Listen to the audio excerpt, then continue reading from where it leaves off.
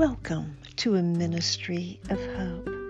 One of the most wonderful things about being a grandmother is sharing your life with your grandchildren, but not just sharing life and experiences, but what I have sought to do is to share what I believe, to plant seeds that I pray will someday bear fruit.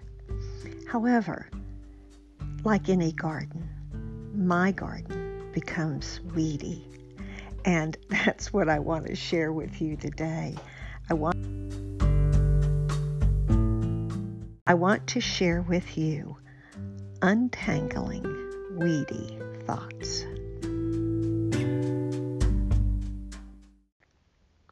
Sometimes I have to talk to myself and tell myself the truth. I have to do this because my mind becomes entangled with negative thoughts, like a garden overgrown by weeds. Yesterday was one of those days. As I tried to free my flowers from their weedy prison, I was also trying to free my mind from dark, oppressive thoughts. Sometimes, while weeding, I talk to myself, saying, "Why are you downcast, O my soul? And why are you in turmoil within me? Put your hope in God, for I will yet praise him, my Savior and my God." Psalm 43:5. I find other people listening in. Yesterday, my grandson joined me in my weedy garden. I was sitting on a little stool, dripping sweat, with both my hands wrapped around the weeds I was yanking out of the garden.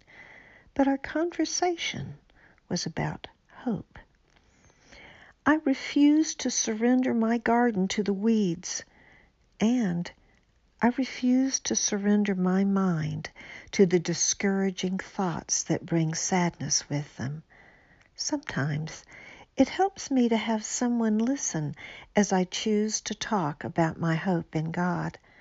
Psalm 22:3 says that God inhabits the praises of his people. I told Jack that the stem that bears thorns produces a rose. It amazes me that sometimes how talking to children can help me refocus on the truth. Jack left me for a little while, but when he returned, he brought with him a cup of cool water, an umbrella, and an electric fan that he had plugged into an extension cord. He sat beside me again, holding the umbrella, and ready to hear more about the goodness of God. When my heart is filled with praise, I can see God more clearly, and I find others who want to see him too. Thank you, Father, for being my Savior. Thank you, because even when my heart feels bound by negative thoughts, you come to my rescue. I can put my hope in you and share that hope with others. Oh yes, Father. Thank you for grandchildren who come with cool water and umbrellas.